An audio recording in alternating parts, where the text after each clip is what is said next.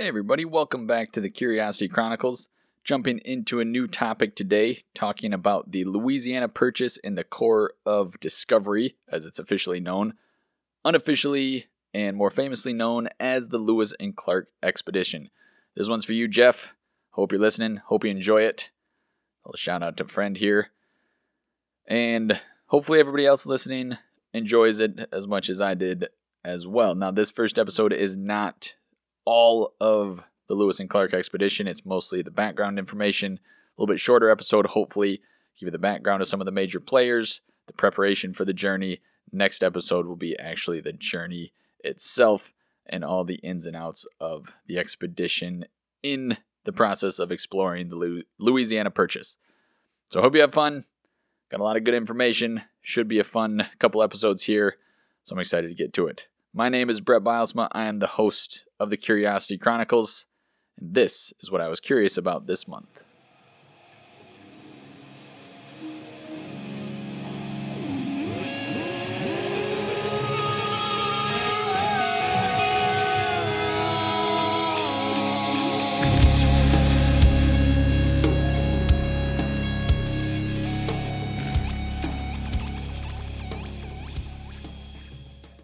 So if we're going to talk about the Lewis and Clark expedition, the obvious starting point is to talk about who were Lewis and Clark.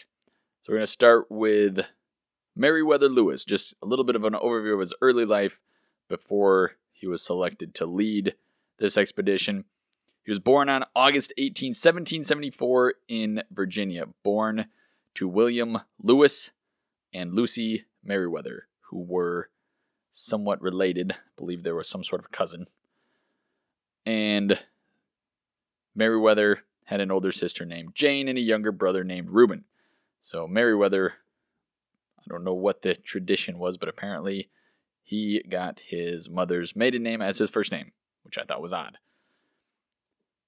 He grew up on Locust Hill. It's his family's plantation located in Ivy Creek, Virginia, and it's near Monticello, which is the home of Thomas Jefferson, of course, which is a little bit interesting considering how much their adult lives are in parallel with each other. They are intrinsically linked in later life.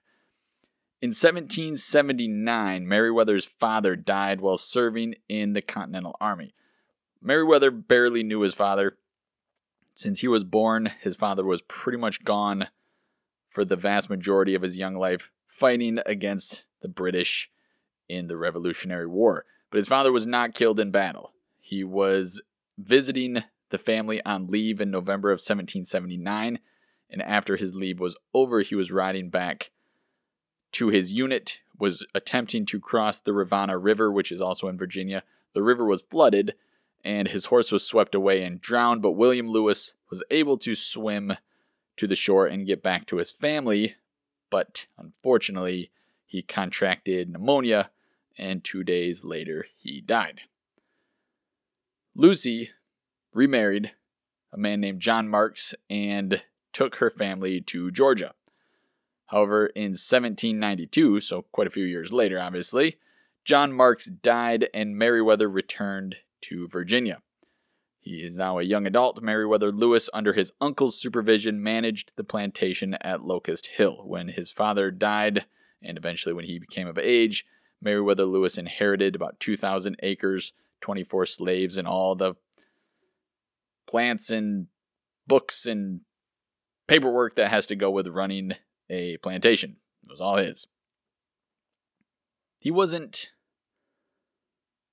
didn't love running the plantation, it seems like. He did it, and he was good at it, but he was a more adventurous sort, clearly. So in 1794, Meriwether Lewis joined the Virginia militia during the Whiskey Rebellion, and then in 1795 he enlisted in the official army to fight against the Miami tribe in the Northwest Indian War against Chief Little Turtle.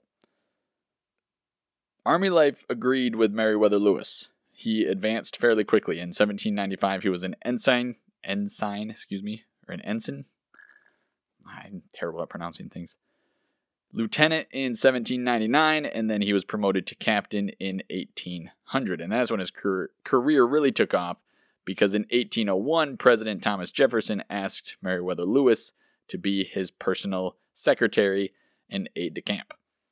And that's a little bit where we can end the early life of Meriwether Lewis, because as we go on, you're going to see all the events that happen from 1801 on. So we got to talk about William Clark. William Clark, born August 1, 1770 in Virginia, a little bit older than Meriwether Lewis. He was the 9th out of 10 children born to John and Anne Clark. Big family. Also born on a tobacco plantation, but in 1785 the family relocated to Kentucky. And William Clark had a lot to live up to. His brother was a hero of the American Revolution, and so William followed in his brother's footsteps and joined the army, albeit it was after the Revolutionary War, of course, because he was quite young. He joined, just like Meriwether Lewis, he joined the militia in 1789 and later on enlisted in the regular army. And in 1792, he was commissioned as a lieutenant of infantry. Also participated in the American Indian conflicts, including the Battle of Fallen Timbers in 1794, but he resigned his commission in 1796 because his health was a little sketchy. He wanted to regain his own health, and he wanted to go back and manage the estates of his parents because they were getting a little bit older, and he wanted to take over and provide for the family. 1803, he's invited to join the Corps of Discovery by his friend Meriwether Lewis, and that's what we're going to get to a little bit more in this episode. So Lewis and Clark are the two major players in the expedition that now, of course, bears their name. The other major player, so to speak, is the land that they were actually going to go explore. We now know a good chunk of that land as the Louisiana Purchase. Of course, Lewis and Clark go beyond the Louisiana Purchase all the way to the Pacific Ocean, but the catalyst, so to speak, is the Louisiana Purchase. And it's important to understand the history of how that came about, what the Louisiana Purchase is, so that we can understand in the early 1800s, especially where the president's mindset was and why it was so important to President Jefferson to explore that land. So the history of the Louisiana Purchase goes all the way back to the 17th century. During the 17th and 18th century, France had sent explorers and established settlements that gave them control of the Mississippi River. But not only just the river, it gave them control over most of the Mississippi River Valley. However, during the 7 Years' War in 1762, France gave Louisiana west of the Mississippi to Spain. And then in 1763, at the conclusion of the 7 Years' War, which in the United States, that theater of war, in what now was the United States, I should say, in the colonies, the 7 Years' War is known as the French and Indian War. That's the theater within the 7 Year War that was fought on North American soil. France loses that war, and as a result, they cede almost all of their possessions in North America to Great Britain. However, this was temporary, because in 1800, Napoleon Bonaparte, now in power in France, convinced albeit reluctant, King Charles IV of Spain to sign what's known as the Treaty of San Ildefonso. Probably not pronouncing that right. This was a treaty, it's called a Treaty of Retrocession, which basically means they went backwards in time and gave Louisiana back to France in, trying to think how to describe this best. Basically, the same chunk of land that France had ceded to Spain in 1763 just reverted back to France from Spain now in 1800. Not much had changed. It basically just wiped out the original ceding. Said, nope, we're going back to 1763 and it's ours again. The Treaty of Retrocession was concerning to the U.S. government, because not only did it give Louisiana back to France, it gave France the port of New Orleans as well. And over the last 12 years, Americans had been streaming west. They were going into the Cumberland, they were going into the Tennessee, they were going into the Ohio River valleys. And these settlers relied on the Mississippi River and the free use of the river to exist. If they didn't have that river, they could not survive in those western frontier areas. Along with that was the use of the port of New Orleans. If they can't use New Orleans as the port to ship their goods back to the east, they don't make a livelihood, and they probably either die or head back east, and they can't live out in that land anymore. So it's concerning to the United States for a lot of reasons, but even more concerning was when Spain was in control of Louisiana in 1795, they had signed the Treaty of San Lorenzo with the U.S. That gave the U.S. the right to ship goods originating in American ports through the mouth of the Mississippi without having to pay any duties. And it also gave the U.S. the right to temporary storage of American goods in New Orleans for transshipment. So, lucrative trade deal for the United States, basically avoiding paying certain duties and also allowing them to store things in the port until they could ship them out. It's a merchant's dream. In 1802, Spain had revoked the right of deposit to the U.S. Tensions were high. Now, I say Spain had revoked the right of deposit, which is basically storage of goods, like I had mentioned. And you might be confused, like I was. You said, why? Spain is revoking the right, but Spain had given it back to France.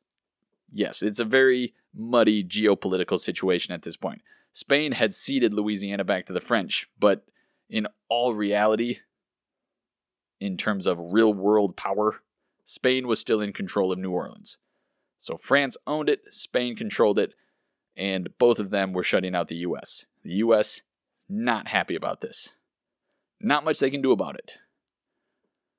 So Jefferson, as the president, decides he's going to send people to France to negotiate. He sends Robert Livingston, the U.S. minister in Paris, to negotiate with France. And originally, the deal was for Livingston to go to France to try to purchase New Orleans. And that's it. Livingston was not really given the time of day by Napoleon or his famous advisor Talleyrand, who was originally the one that Livingston was going to try to talk to, hoping that Talleyrand could get him an audience with Napoleon and they could go about negotiating a deal that was good news for everybody. Talleyrand did not give Livingston the time of day until the U.S. said they were considering a rapprochement with Great Britain. That was France's worst nightmare. Napoleon did not want the U.S. and Great Britain to be on good terms, or even potential allies against him. So as soon as Livingston kind of floated that idea in a very diplomatic way, suddenly he had all of France's attention. By the time Livingston was making these approaches to Napoleon, Napoleon had suffered some strategic setbacks. Originally, Napoleon wanted to send troops to conquer Santo Domingo, which is modern-day Hispaniola, or the island which contains the Dominican Republic and Haiti. There was fierce resistance from the locals on Hispaniola. There was disease, and basically the French army that Napoleon had sent was decimated. And Napoleon had given up after this decimation, basically given up on resurrecting France's New World Empire. Just was not worth it. Along with this setback, tensions between France and Great Britain were building, like they always seem to do at this time period, and it was looking like war in 1803 between France and Great Britain was all but a certainty. War is very expensive. Napoleon already had financial difficulties at this point, so the noose is kind of tightening around Napoleon's neck, figuratively speaking. Later on, as the negotiations with Livingston are continuing. Jefferson sends him back up. He sends James Monroe to help with negotiations. And when those negotiations start up with Livingston, Napoleon, and Monroe, Napoleon offered to sell to the United States not just New Orleans. He offers to sell them the entirety of the Louisiana Territory, which nobody expected. Livingston and Monroe had actually no authority to make that deal, but it was too good to pass up. They figure it's better to ask for forgiveness than permission. Let's do this. So a treaty was signed on May 2, but they backdated it to April 30. Basically, the treaty terms gave to the United States all of the Louisiana Territory in the form that France had received it from Spain. The price that they agreed on was $15 million, which averages to less than 3 cents per acre. Ridiculous steal of a deal. Like, unbelievable. To put it into perspective, how good of a deal that was, Jefferson had given Livingston and Monroe instructions for the purchase of New Orleans. And obviously, in any negotiation, you start low. But Jefferson had authorized up to $10 million just for the port in the city of New Orleans. And now they're looking at the entirety of the Louisiana Territory for $15 million. You can't beat that deal. Monroe and Livingston blown away by this. They make the deal. They figure we can get approval from Jefferson. The treaty will get signed. Let's do this. Livingston and Monroe make the deal. They take the deal back to the United States. The treaty that has been signed, of course, any treaty has to be approved by the Senate. The Senate overwhelmingly did so with a vote of 24-7, and the Louisiana Purchase was complete. Which is easy to say, but in actuality, the U.S. wasn't actually 100% sure what they had bought. The boundaries of the Louisiana Purchase were vague at best and weren't even finalized until about 1819, which is well after the Lewis and Clark expedition.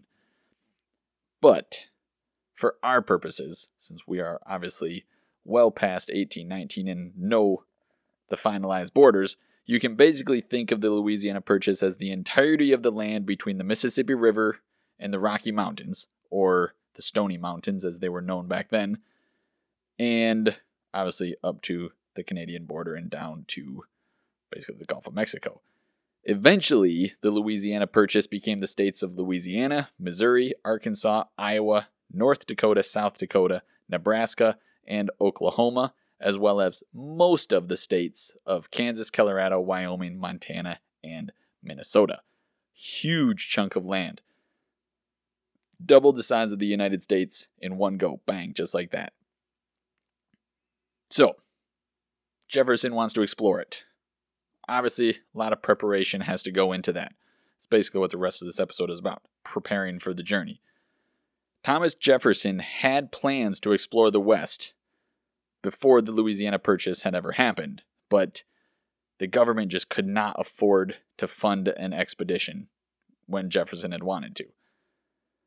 However, things always change if there's competition involved, right? In the early 1790s, a Scottish man named Alexander Mackenzie enters the picture. Mackenzie was in the fur trade and he worked for the Northwest Company.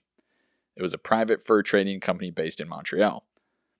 Now, Mackenzie was based near Lake Athabasca in northern Alberta in Canada, but he had dreamed of an expedition to the Pacific. So he tried in 1789, did not make it. So on May 9, 1793, Mackenzie sets out again with a fellow Scot, Alexander Mackay, 6 French-Canadian voyagers, and 2 Indians. And a month later, he crossed the Continental Divide at a place that was just 3,000 feet in altitude, so not a huge mountain pass, just a lower area on the Continental Divide. Now, there's some mistakes made by Mackenzie. He gets to the Fraser Ridge, good gravy. He gets to the Fraser River, which he mistakenly believed was a tributary of the Columbia, and he started to take the Fraser River thinking it would lead to the Columbia, which would then lead to the Pacific. it obviously doesn't go that way, so he abandons the river voyage when it becomes impassable and decides to take an overland route.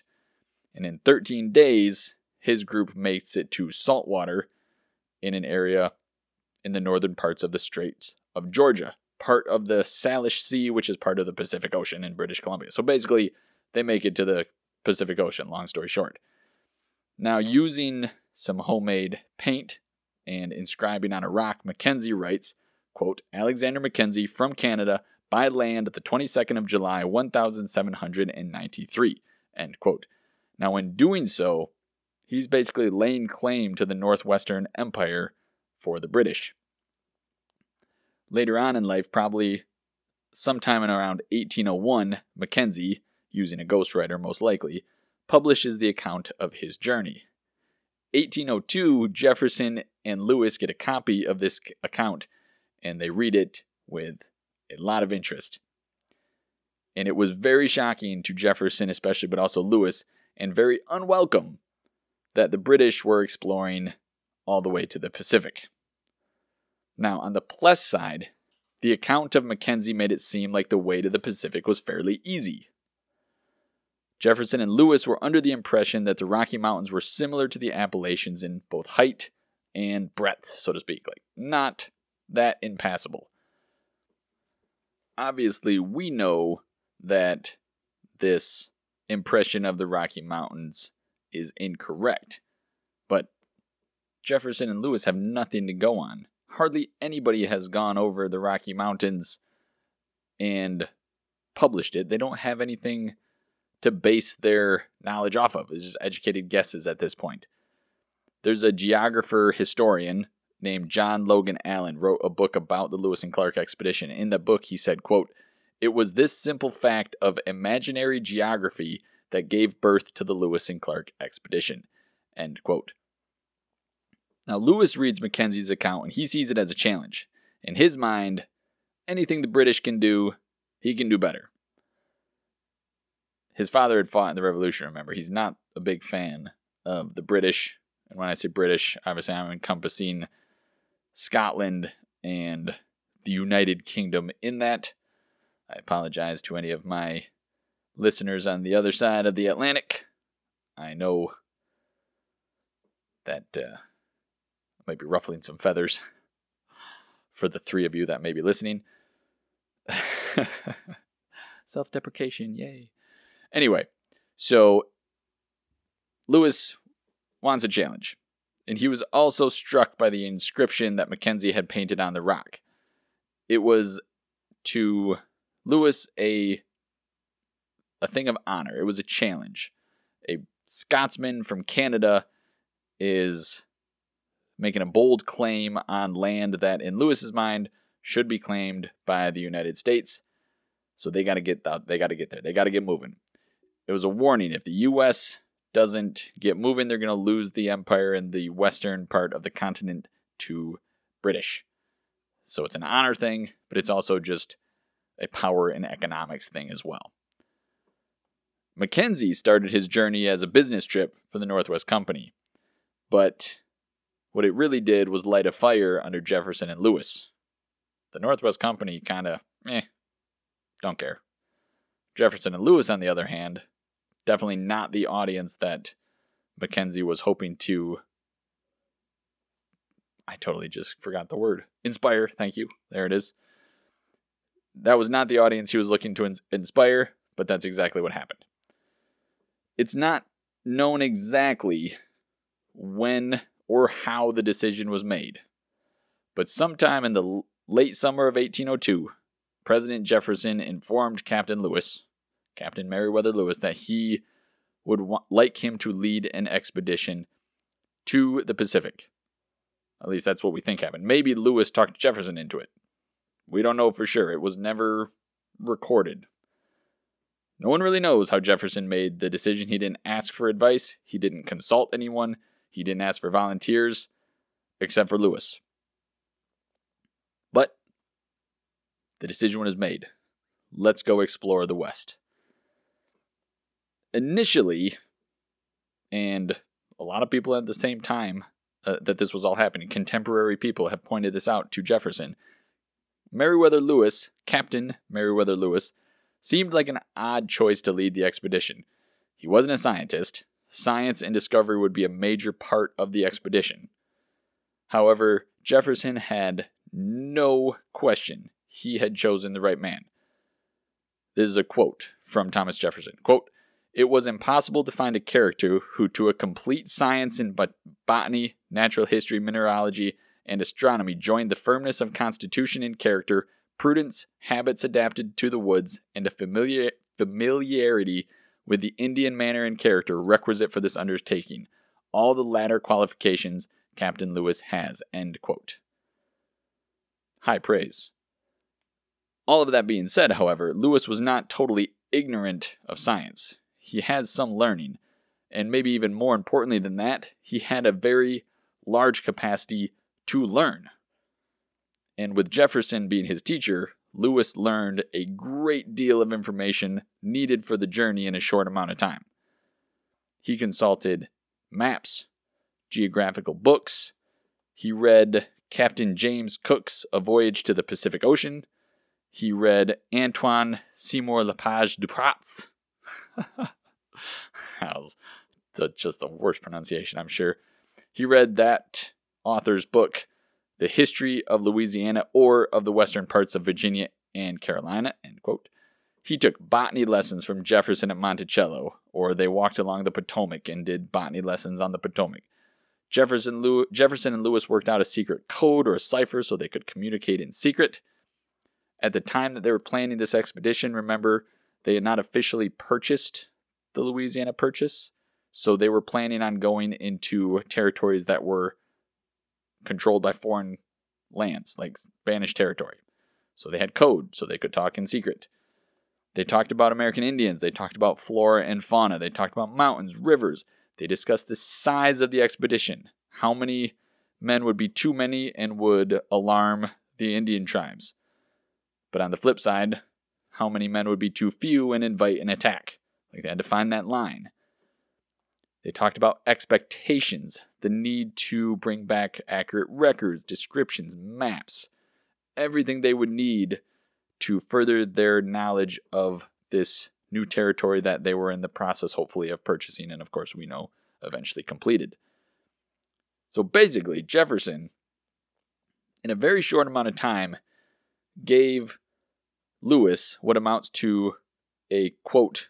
This is a quote from the book Ambrose wrote on Lewis and Clark. Quote, "An undergraduate's introduction to the liberal arts, North American geography, botany, mineralogy, astronomy, and ethnology." End quote. So Lewis got all this information crammed into his head in a short amount of time. At the same time, Lewis is starting to put together expense reports to bring to Congress. Jefferson is also talking to foreign powers. Jefferson spoke to Carlos Martinez de Rujo. Man, I hate my inability to pronounce foreign names. That's just my own dang fault. Anyway, Martinez is the Spanish minister to the United States. He made it very clear to Jefferson that Spain would not take kindly to a U.S. expedition. Spain controlled basically everything west of the Louisiana Purchase up until about Oregon, and they didn't want the U.S. setting foot in there. Now, Jefferson was a strict constructionist, which means he viewed the Constitution very literally. If the Constitution did not explicitly give power to the federal government in the text, Jefferson believed that by default that power would be given to the states. So Jefferson, under his own view, strict constructionist view, does not have the power to authorize this expedition to the Louisiana Purchase. So he tells Congress that the expedition was for commerce. The reason being, the Constitution gives the president and the executive branch of the federal government power to regulate commerce. So it's his workaround of the Constitution and of maybe his own conscience. But he tells Martinez, "Oh, I'm lying to Congress. This isn't for commerce. this is a literary expedition. I just don't have the power to get that approved by Congress, so I am telling Congress that it's for commerce.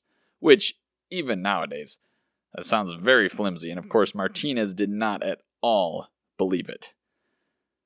Jefferson assured Martinez the expedition was simply to, quote, fill the map, which would benefit Spain as well as the United States. Martinez, no. He told Jefferson in no uncertain terms that Spain would not take kindly to a U.S. expedition on soil controlled by Spain. Obviously, it did not stop the United States.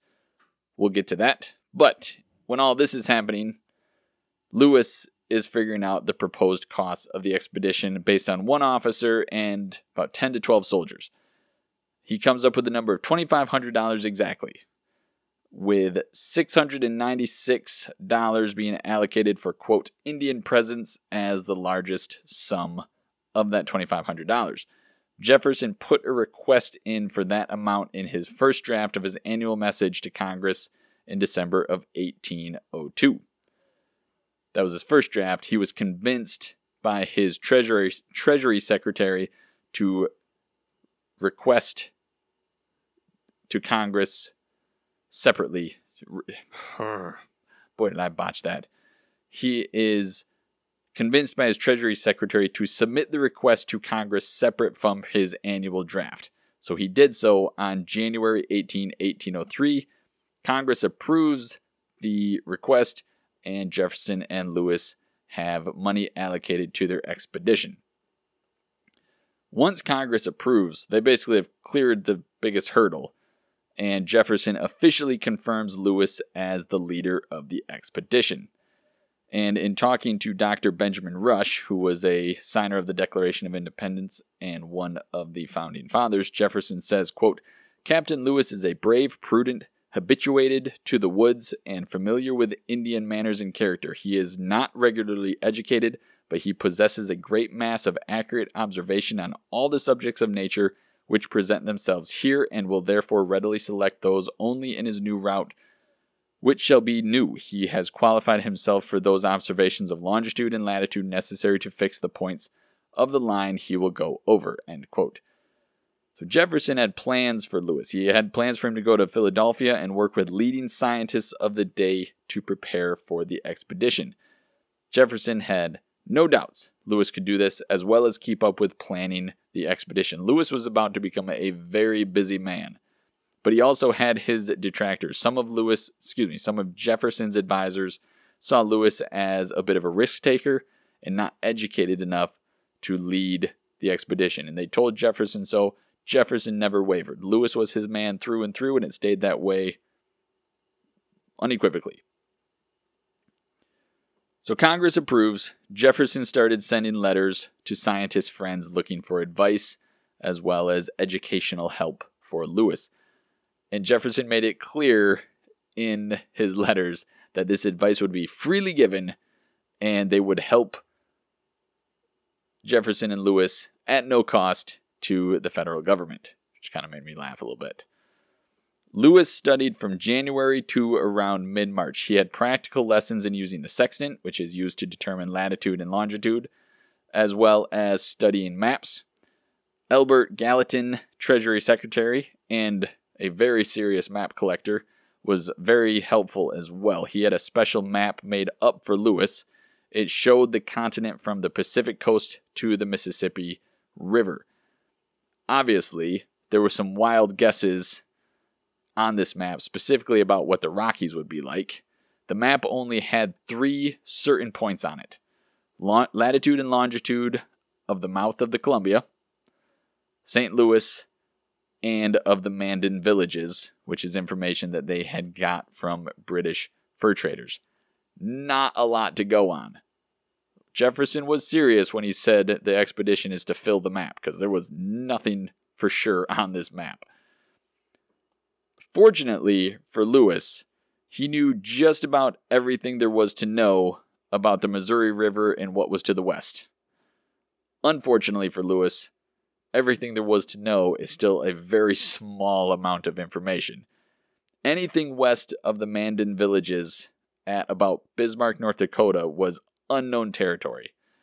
Scientists couldn't fill the map until someone had, quote, walked across the land taking measurements, providing description of the flora, fauna, rivers, mountains, and people, not failing to note the commercial and agricultural possibilities, end quote.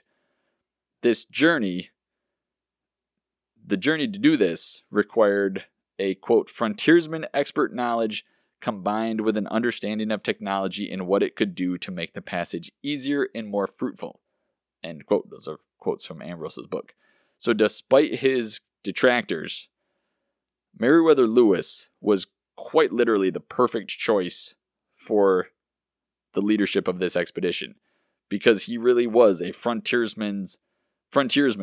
He had expert knowledge, but he also had spent so much time learning that he became very proficient in the use of technology and all of the different map-making technologies and techniques, as well as observation, to quite literally fill the map. He was perfect for this. Now, Jefferson and Lewis are both planning the expedition, but they're planning it on different levels. Jefferson is planning for the overarching goals of the expedition. According to Jefferson, quote, he wanted to, quote, combine scientific, commercial, and agricultural concerns with geographical discovery and nation building, end quote. Meanwhile, Lewis has to deal with the nitty-gritty of how to actually pull this whole thing off. He's got to figure out how many men would accompany the expedition, the route up the Missouri River, what was needed to cross the Rockies, and what they needed to get to the Pacific, and maybe even more importantly than getting to the Pacific, they needed to figure out how to get back. In mid-March, Lewis goes to Harper's Ferry, which is the location of the U.S. Army's arsenal. And Lewis had a letter from the Secretary of War to get ammunition and weapons. That letter said, quote, you will be pleased to make such arms and ironwork as requested by the bearer, Captain Meriwether Lewis, and to have them completed with the least possible delay, end quote. So Lewis from Harper's Ferry gets 15 muzzle-loading flintlock long-barreled rifles, which are known as the Kentucky rifle, but more properly actually should be called Pennsylvania rifles. They're your quintessential frontiersman weapon. They are, without a doubt, the most essential supply that Lewis can possibly have. Without these Pennsylvania/Kentucky rifles, the expedition could not happen. They provided food, self-defense, and they were incredibly reliable. They were the most dependable rifle on the market at that point. They were what they called the Model 1803, which they could use to deliver a lead slug accurately and with enough force to kill a deer at about 100 yards. And it doesn't sound like a lot, but an expert could get off 2 shots in a minute, which at the time was high technology. During this time, Lewis also wrote a letter to the commander at Southwest Post asking for suitable volunteers. Volunteers would continue to receive the regular soldiers' pay, and they would also receive land grants. So it could be lucrative for a volunteer. Now, Lewis got a little bit behind schedule during his time as Harper's Ferry. They had certain deadlines. Lewis was not going to hit them because he was overseeing the construction of a special boat that he and Jefferson had dreamed up. It was a collapsible, hide-covered iron boat that was only about 44 pounds to be carried if they needed to go over land, but when they covered it in hides, it could carry up to 1,770 pounds. It was a crucial detail to the trip, and Lewis was very involved in the process of making it, and it got him a bit behind schedule. He gets back on track. April 19, Lewis went to the house of Andrew Ellicott, the leading astronomer and mathematician in the U.S. at that time, and Lewis was there to learn and practice celestial observation. And it was also at Lancaster, where Ellicott lived, that Lewis picked up some more guns. Lewis begins to think maybe a dozen men is not going to be large enough. That's why he gets a few more guns at Lancaster, so that if he does take more men, he'll have supplies for them. And it was around this time as well that it seems that Lewis made the decision that the expedition needed another officer. There's no evidence to suggest if Lewis had talked to or written to Jefferson about this idea, but it does seem a little bit crazy to think that Jefferson or Lewis wouldn't have at least run this by Jefferson. But regardless, we don't have any record of that.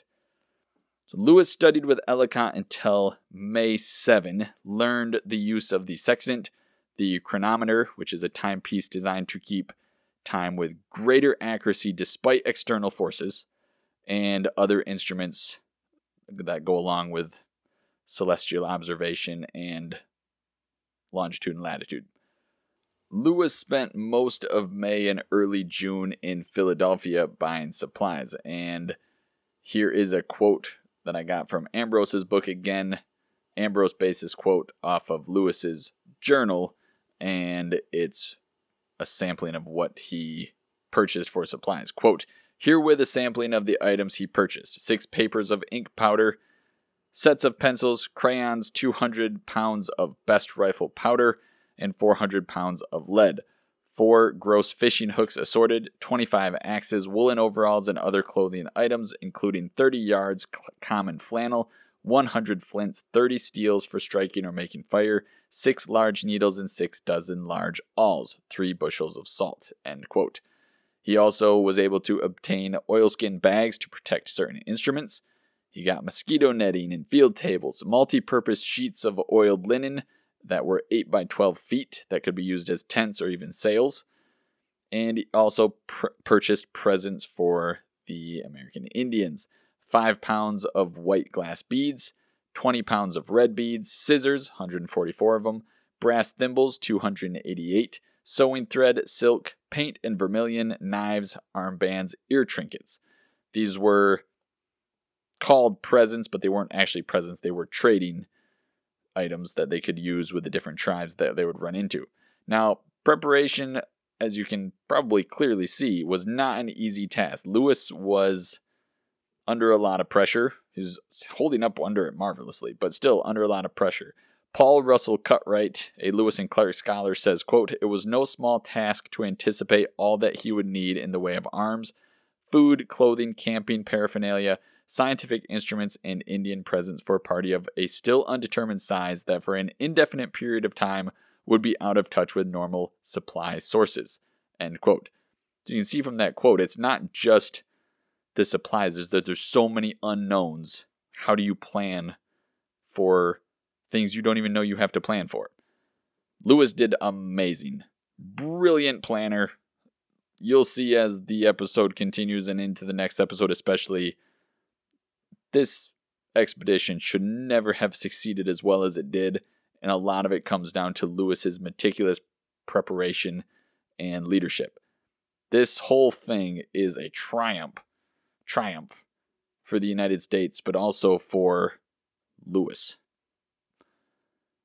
Now, Lewis, after the expedition, he goes through all of the things, all of the supplies beforehand, and then afterward, we can, of course, look back and say, okay, what did Lewis not prepare as well as he should have? So there were some things that the expedition did run out of.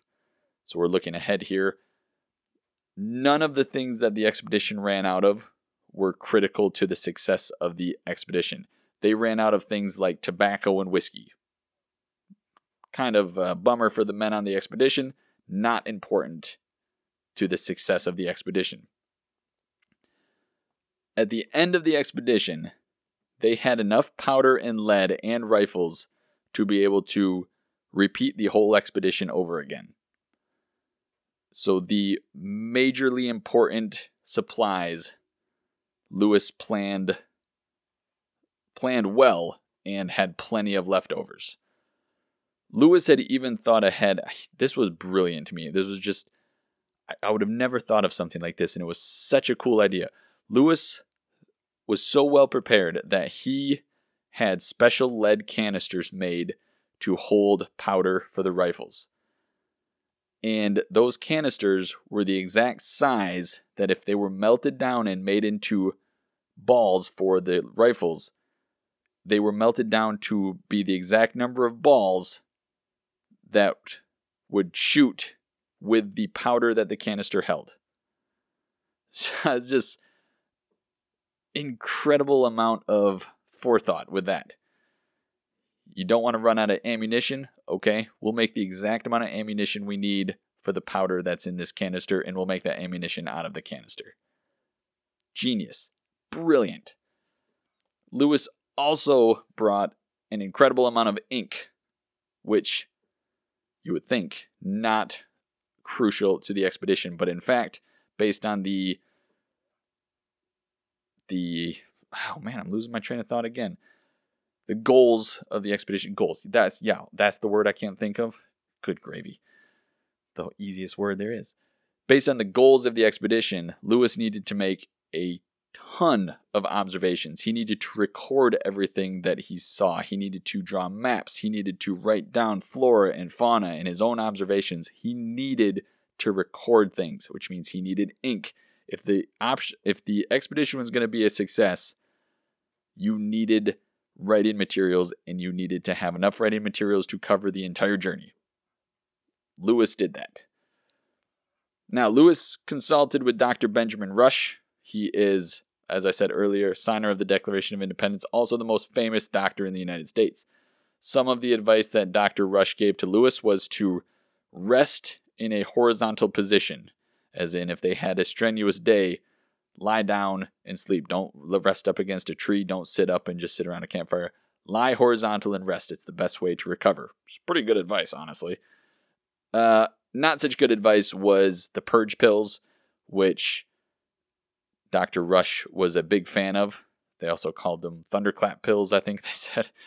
Basically, you take this pill and you're going to shit. And you're going to shit a lot. Dr. Rush also has provided Lewis with a list of medical supplies and medicine needed. And Lewis spent some time with Dr. Benjamin Smith Barton, author of the first textbook on botany and also a professor. He taught Lewis how to preserve specimens, plants, birds, animal skins, all that kind of stuff. He taught Lewis about labeling and why it was important. And he taught the technical language of botany to describe plants and animals. Lewis also spent a considerable amount of time with Dr. Caspar Wistar, author of the first American textbook on anatomy. Now, in June of 1803, Lewis got to Washington and went over the instructions with Jefferson and advisors. They take into account all the different views from the advisors. They put together a final draft of the instruction. Jefferson wrote, quote, "The object of your mission is to explore the Missouri River and such principal stream of it as, by its course in communication with the waters of the Pacific Ocean, whether the Columbia, Oregon, Colorado, or any other river may offer the most direct and practicable water communication across this continent for the purpose of commerce." Basically, find the best way to get to the Pacific Ocean. Jefferson wanted information on routes used by British traders. He wanted suggestions on how the U.S. could take over the fur trade from the British. And he also instructed Lewis to make good maps. Longitude, latitude, remarkable points, rivers, mouths of rivers, rapids, islands, everything. Just literally record everything. Learn as much as possible about the Native American tribes that they came in contact with. They wanted to know the names, the numbers, possessions, relationships with other tribes, languages, traditions, occupations. Were they hunter-gatherers? Were they more agricultural? What food did they eat? What customs did they have? What articles of commerce did they have? I mean, the amount of information that Lewis was supposed to gather was just incredible. He did a fantastic job of it, don't get me wrong, but just so much was expected of him. Jefferson told Lewis to treat the American Indians as friendly as the American Indians treated them. Invite some to Washington to meet with Jefferson. That was another goal. Get them to come to Washington to meet their, quote, great father. And on the flip side of that, Jefferson told them, be friendly, but if you're attacked, make sure that you protect yourselves. The expedition, in order to be successful, you have to survive. So don't just run away. Protect yourself if you have to. Now, if a larger force stopped the expedition, Jefferson gave them instructions to return with the information they had already gathered, and they could potentially start the expedition over, knowing some information that might help them in the future. Learn from their mistakes, so to speak. But if they died, all information would be lost, so just don't die. Protect yourself if you can. Run away if you can't. Jefferson also authorized Lewis to pick his successor if some sickness or accident led to his death.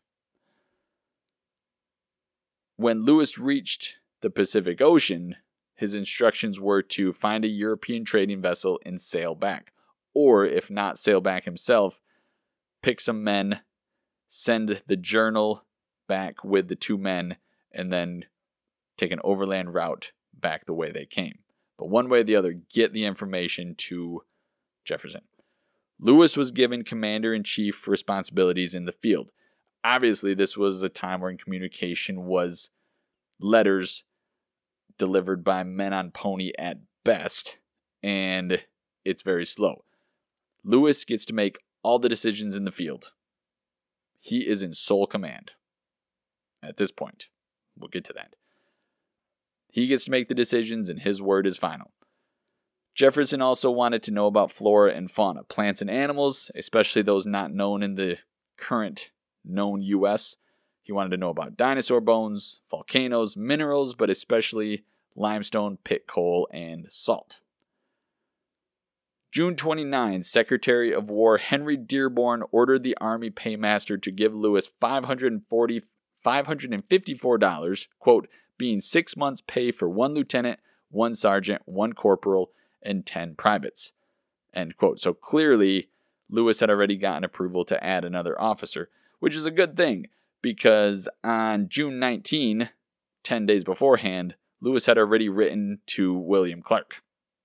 Now, William Clark and Meriwether Lewis, obviously nowadays, they are known as one of the greatest bromances in the history of the world. A great example of friendship and adventure. But in this period of time, they didn't know each other well. They were not fast friends. They were acquainted, but that's about it. Clark was an excellent choice for Lewis to write to. Clark's strengths were in areas that Lewis was weak, and vice versa. So Clark was a better waterman. They were going to be spending a lot of time on rivers. He was better in the water. He was better at terrestrial surveying.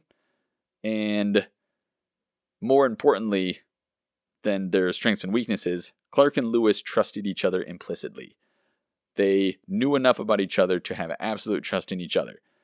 So it really is an extraordinary turn of events that Lewis told Clark that he would be granted a captain's commission. Most men in this situation do not give up that type of power. Lewis had commander-in-chief responsibilities. He was in charge of the entire expedition, an expedition that was essential to the growth of the United States, and as we know now, has gone down in history as one of the greatest expeditions in the North American continent. It's one of the greatest expeditions in exploration in the world. And he was in control. And he was under no responsibility to give up any of that control. And yet, he, without being prompted in any way, writes a letter to William Clark and offers him co-command, equal command. That's how much he trusted Clark. Now, one thing that should be pointed out is when Dearborn gave a letter to the paymaster, he only authorized the pay of a lieutenant, not another commander. Lewis and Jefferson apparently missed this.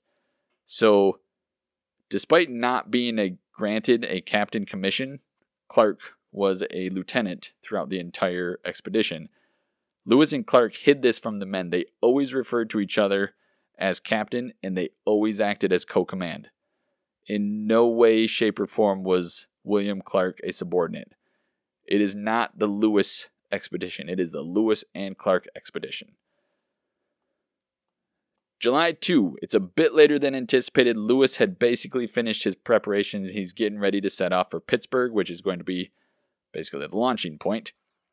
And this is also the day that he receives authorization to select up to 12 non-commissioned officers from garrisons at the posts at Massac and Kaskaskia. Basically, Dearborn gave Lewis permission to raid these posts and take the best men, and the commanders of the posts couldn't stop him. Captains at the post, that's not really Canadian. Captains at these posts didn't really have a choice. If Lewis wanted the men and the men wanted to volunteer, they were gone. Captain Russell Bissell at Kaskaskia was also ordered to provide Lewis with a boat, a sergeant, and 8 men to row Lewis's baggage to the winter quarters on the Missouri River and then return. July 4, 1803, newspapers finally reported that Napoleon had sold the entirety of Louisiana to the United States. The U.S. is obviously very happy, but France and Napoleon were also incredibly pleased that this had become official.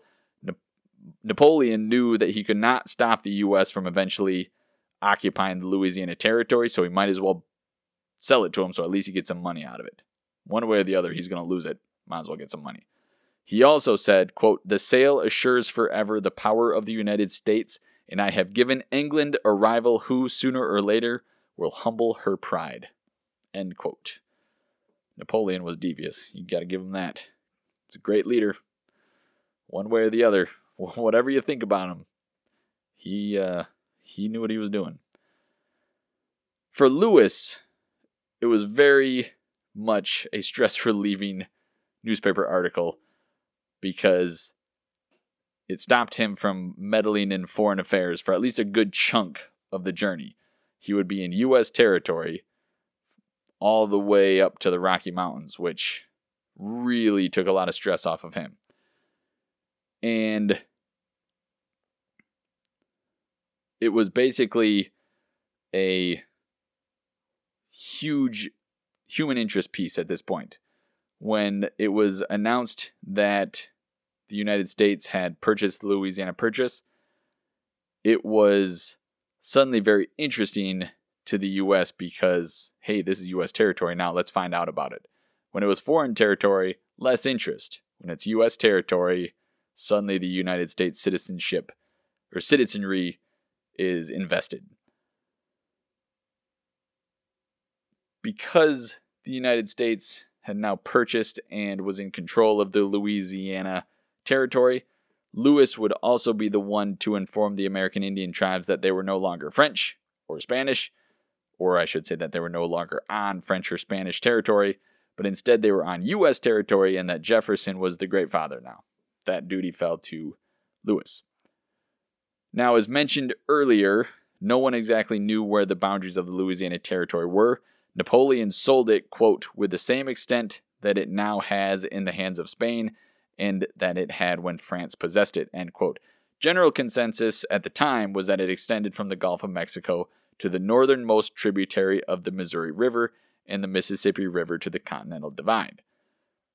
But that vague language is unhelpful because nobody actually knew what the northern extent of the territory was. Nobody knew what the northernmost tributary of the Missouri was.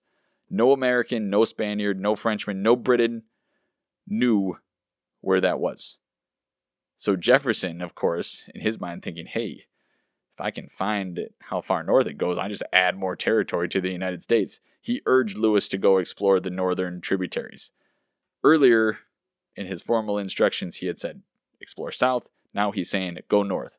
Further north you can go, the more territory we can add to the United States. July 5, Lewis starts out for Pittsburgh. In doing so, he is making his first westward steps that would eventually end at the Pacific, if the journey went well. Lewis learned at Fredericktown, which is currently Frederick, Maryland, that the supplies he had sent on had passed through. That relieved some stress. Everything's going according to plan. However, the driver had decided that the rifles and the other arms were too heavy and left them at Harper's Ferry, so Lewis had to hire a teamster to get to Harper's Ferry and get the guns to Pittsburgh. He reaches Pittsburgh on July 15 and is immensely disappointed because the boat that was supposed to be built to get the journey started on the Ohio River, this was not the collapsible boat, if I remember correctly, it's a different boat, was not completed by July 20. It was supposed to be completed by July 20 according to the contractor. He's not even close to being done. It's clearly a pipe dream. July 29, Lewis gets some very long-awaited news, a letter from Clark accepting Lewis's offer. He's ecstatic. In follow-up letters, Clark tells Lewis that he is being pestered by young men who want to join up. Lewis shares this sentiment and said he was experiencing the same. And now Lewis and Clark have the option to be selective and only take the very best, which is good news for the expedition, of course.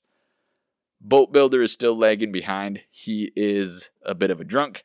He is not working with the diligence that Lewis is expecting. He is getting further and further behind schedule, and Lewis accuses him of, quote, unpardonable negligence, end quote. Now, it's not a small project. This is a boat that was essential to the beginning part of the journey, and it would get them all the way to their winter camp. It was 55 feet long, 8 feet wide at mid, and had a shallow draft, which is good for rivers, of course. It had a 32-foot mast that was jointed, so that it could be folded down, lowered, and put back up when needed, and it supported a large square sail and a foresail. It had a hold that was 31 feet and could carry a cargo of about 12 tons, and across the deck were 11 benches that were 3 feet long that could be used by oarmen. It could be propelled 4 different ways: rowing, sailing, pushing, or pulling. Lewis had hoped to be going by July 20 or at the latest by August 1. Unfortunately, with the delay from the boat builder was getting later and later, so anxious was Lewis to get moving that the last nail was put into the boat at 7 a.m. on August 31. Lewis had the entire boat loaded with the supplies by 10 a.m. the same day. He shipped some other supplies to Wheeling and bought a pirogue to carry more so that the main boat was lighter, because the delay had caused him to leave at a time when the river was lower and therefore less passable, let's put it that way. August 31, Lewis finally has the boat and is on his way. The journey is officially starting. And that's what we're going to get into more next episode. The beginning of the beginning of the journey, the winter camp. We're going to talk about some of the men that joined up, all that they experienced as they crossed the entire North American continent, all the way to Pacific and back. That's going to be a fun episode. It's going to be crammed full of information. Hopefully it's not an incredibly long episode. I will do my best to keep it within reasonable time frames, but going to have to wait till next month. I am Brett Bilesma. I'm your host of the Curiosity Chronicles, and I hope that you stay curious.